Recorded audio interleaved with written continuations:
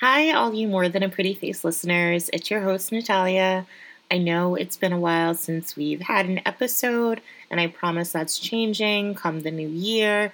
But today, I'm launching my new podcast called Lead Graph Podcast, where we take the stories that are buried on page 12 and bring them to the forefront, making them the main headline. So lead graph is spelled Ledegraf. It's a term we use in journalism. But I, of course, wanted my More Than a Pretty Face listeners to check out the podcast. So I've dropped it in the More Than a Pretty Face feed, and it'll play right after this intro. So please go rate, review, and subscribe to the show, the Lead Graph podcast. And I hope y'all enjoy it. All right, let me know.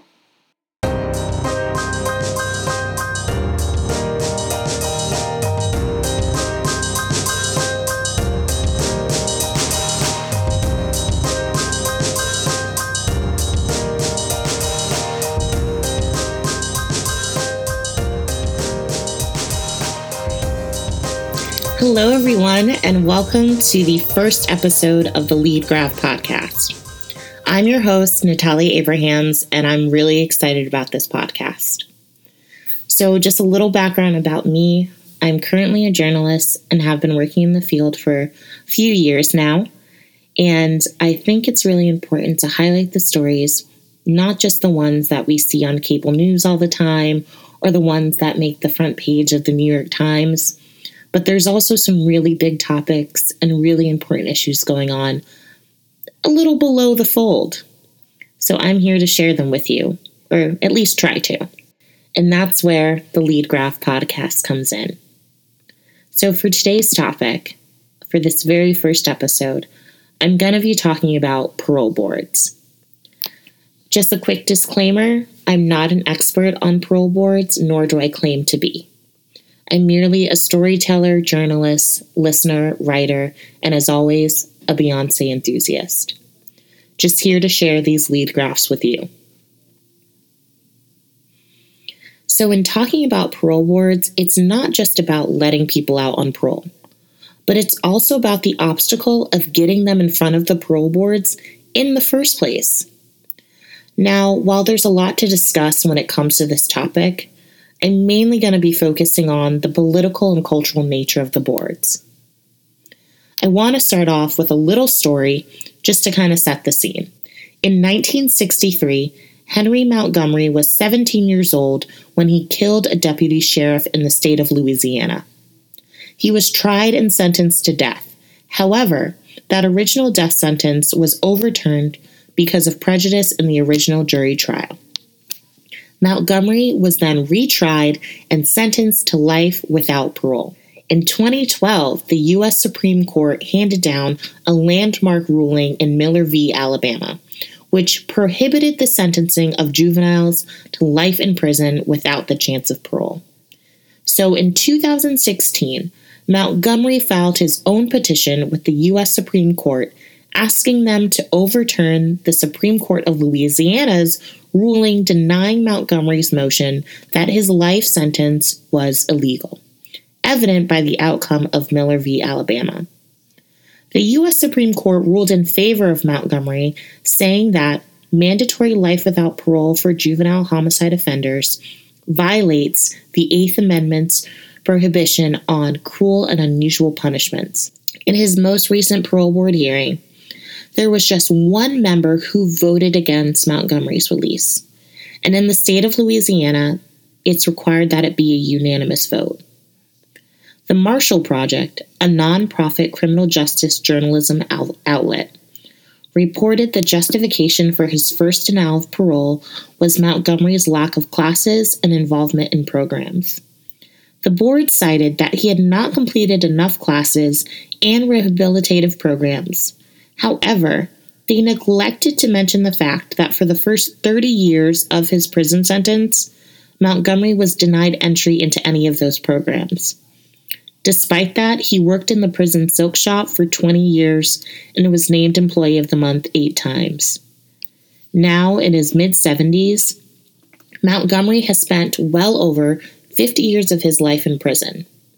Since the ruling of his case, Montgomery has applied for parole twice and been denied both times, the most recent being on April 11, 2019. Nonetheless, because of Montgomery's ruling with the Supreme Court, 450 juvenile lifers have now been granted release. From the Urban Institute. Stripped of the opportunity to work towards early release, people serving long sentences were given little structural incentive to take part in programming, develop skills, or otherwise try to transform their lives. Instead of serving as rehabilitation centers, prisons become warehouses where people serve time with few opportunities to redeem themselves and little hope for the future. Parole boards are usually appointed by the governors of their states, 44 states to be exact. This makes them inherently political. Allowing the governor to pick who's on the parole board automatically puts certain folks at a disadvantage. While the majority of these boards are staffed by those who are involved in law enforcement or formerly involved in law enforcement, they lack the staffing of those who are social workers, those involved in rehabilitative programs, or those who have been formerly incarcerated themselves. And it is only recently that a handful of states have actually passed laws with minimum requirements of those who could be on the board. Parole boards have a lot of discretionary power. They work with little oversight and lack of accountability, meaning that when they evaluate someone, it could be completely arbitrary. There's no requirement that parole boards be representative of either the population they are reviewing or the community to which individuals are released. If a prisoner is denied parole, they can be deferred or set off for another parole hearing, and this is at the discretion of the board and the state. Some states require that prisoners wait 10 years or more before they're allowed to come in front of the board again. According to the National Conference of State Legislators, each state legislator is allowed to determine a criminal code and sentencing system. Now, we have to take it back to the 1980s and 90s. Lawmakers on both sides of the aisle enacted policies that swept more people into the criminal justice system and held them there for longer, despite evidence that this would actually help control crime. This made the current sentencing system become defined by severity rather than fitting the crime to the punishment. States drove up the time spent in prison by lengthening sentences and restricting release. This led to the increase in the amount of time people have to serve before they can even be considered for parole. 33 states operate with indeterminate sentencing systems, meaning a parole board determines when an offender has served sufficient time in a prison and when he or she can be safely released on parole. Rather than basing it on what the prisoner has accomplished or the programs and classes that they've had access to, the parole board does have complete discretion upon when and how a prisoner can get released. States started imposing mandatory minimums, and because of this, between the years of 1990 to 2009, the average time served increased by 36%. With the laws passed in the 80s and 90s, this limited the idea of good time and getting credits for completing programs. This became known as truth in sentencing laws. The Urban Institute has found that the longest prison sentences are getting longer, this meaning that they're still feeling the effects from the 80s and 90s. There has been a lot of reform when it comes to the sentencing of lower-level crimes such as drug offenses. Those alternative programs are not helping as much as you think. Most of those people wouldn't be staying long in prison anyway, and it doesn't actually help with those who are facing longer prison sentences or the overcrowding issues that prisons are currently facing. From Sarah French Russell, legal scholar and professor at Quinnipiac University. parole boards have not been required to make the possibility of parole release realistic for inmates.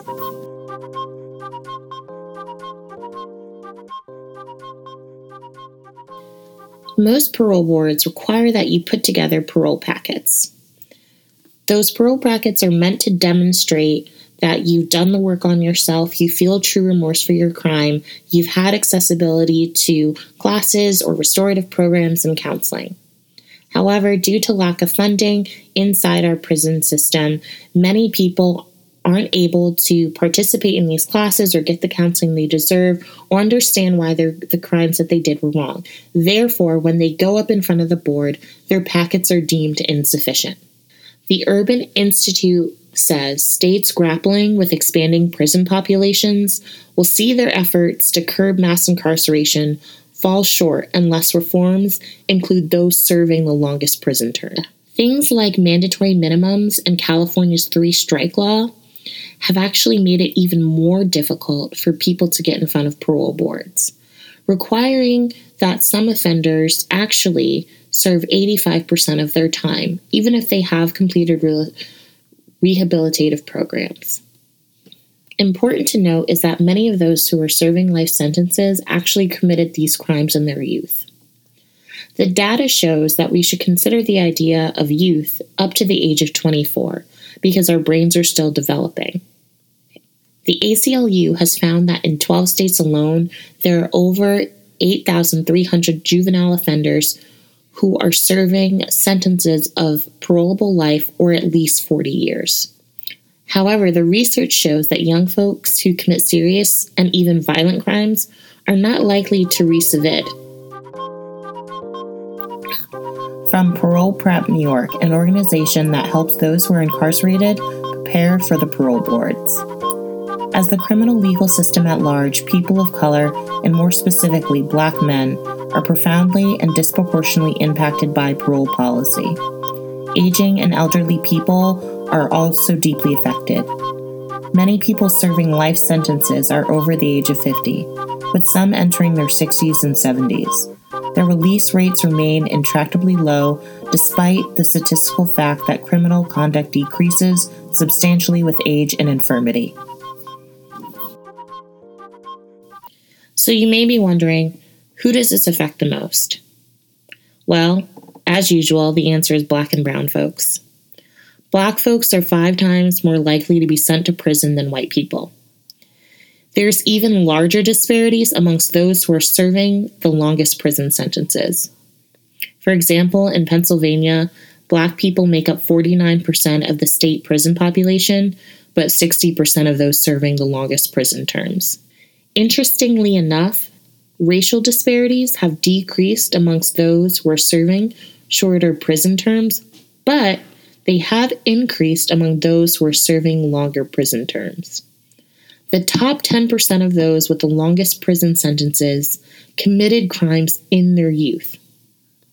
This also significantly impacts the aging population. And you're thinking, why does this matter? Despite the fact that it impacts greatly Black and brown folks and the aging population, this actually costs taxpayers a lot of money, specifically when it comes to the aging population in prison. It actually would be cheaper to have them released on parole and be on Medicaid or Medicare. Both groups, those who committed violent crimes when they were younger and those who are part of the aging population, actually show extremely low rates of recidivism. The growing trend of growing prison populations has actually led to millions being spent, and the burden is put on the state and therefore the people. But the prison system does need more funding when it comes to rehabilitative programs, classes, and counseling, and preparation for those going up in front of the parole board. Many prisoners who go up in front of the parole board aren't actually equipped to return to civilian life, and that's where our resources should be going to make the impact into greater society.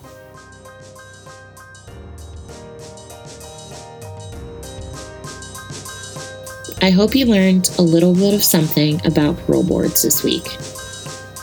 If you want to dive in deeper, feel free to take a look at the Urban Institute's A Matter of Time, The Causes and Consequences of Rising Time Served in America's Prisons by Lee Courtney, Sarah Epler-Epstein, Elizabeth Peltier, Ryan King, and Serena Lee. Take a look at the Sentencing Project, Release Aging People in Prison Organization, the podcast Ear Hustle, or the Parole Project. I have all of these linked in the show notes so you can click through and explore at your leisure. And that's a wrap for the very first episode of the Lead Graph podcast, where we take the stories that are buried on page 12 and make them the main headline. Thank you for joining me in this discussion about parole boards. I hope you dig in deeper, and I hope to see you here for another week. If you'd like to connect with the show, please feel free to email at leadgraphpodcast@gmail.com. Drop me a tip on a hot story or topic. And if you'd like to connect with us on social media, we're on Twitter and Instagram at leadgraphpodcast. I also host another podcast called More Than a Pretty Face, where I talk to really rad women about their background, successes, challenges, and stories. You can find that show on social media at PrettyFaceLady3. And again, I'm your host, Natalia, a believer, a storyteller, a listener, a journalist, and as always, a Beyonce enthusiast. Talk to you soon.